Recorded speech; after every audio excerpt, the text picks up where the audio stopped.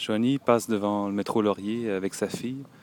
Joanie, dans la trentaine, porte un t-shirt multicolore avec des grands cercles de couleurs et sa fille porte un casque de vélo aussi coloré et mange une crème glacée qui a l'air trempée dans le chocolat avec des petits bonbons multicolores dessus.